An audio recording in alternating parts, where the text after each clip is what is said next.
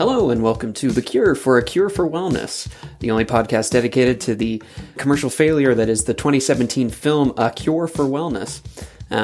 We know that making a podcast about a film that not many people have seen might seem like a bad idea, so you're about to hear kind of a short synopsis of the film, kind of coming from our hosts of the podcast, as well as the film's star, Dane DeHaan, to bring you up to speed. What's this movie about? You've seen it. Tell me.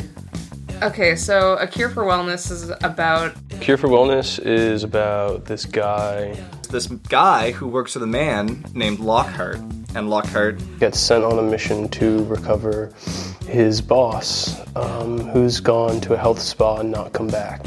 He discovers the dark and sinister secrets of this wellness center. Bring him back before the company goes under. And then none of that matters anymore because a movie happens. And an adventure. An adventure takes place. Movie in your mind is just this guy going on an adventure? Like he's Winnie the Pooh or something? Well, I just think that okay, maybe I'll pick a different word. Not adventure, but perhaps quest? Yes. Much better. Yep. The Cure for a Cure for Wellness. Coming March 1st, 2018. Tue ich nichts.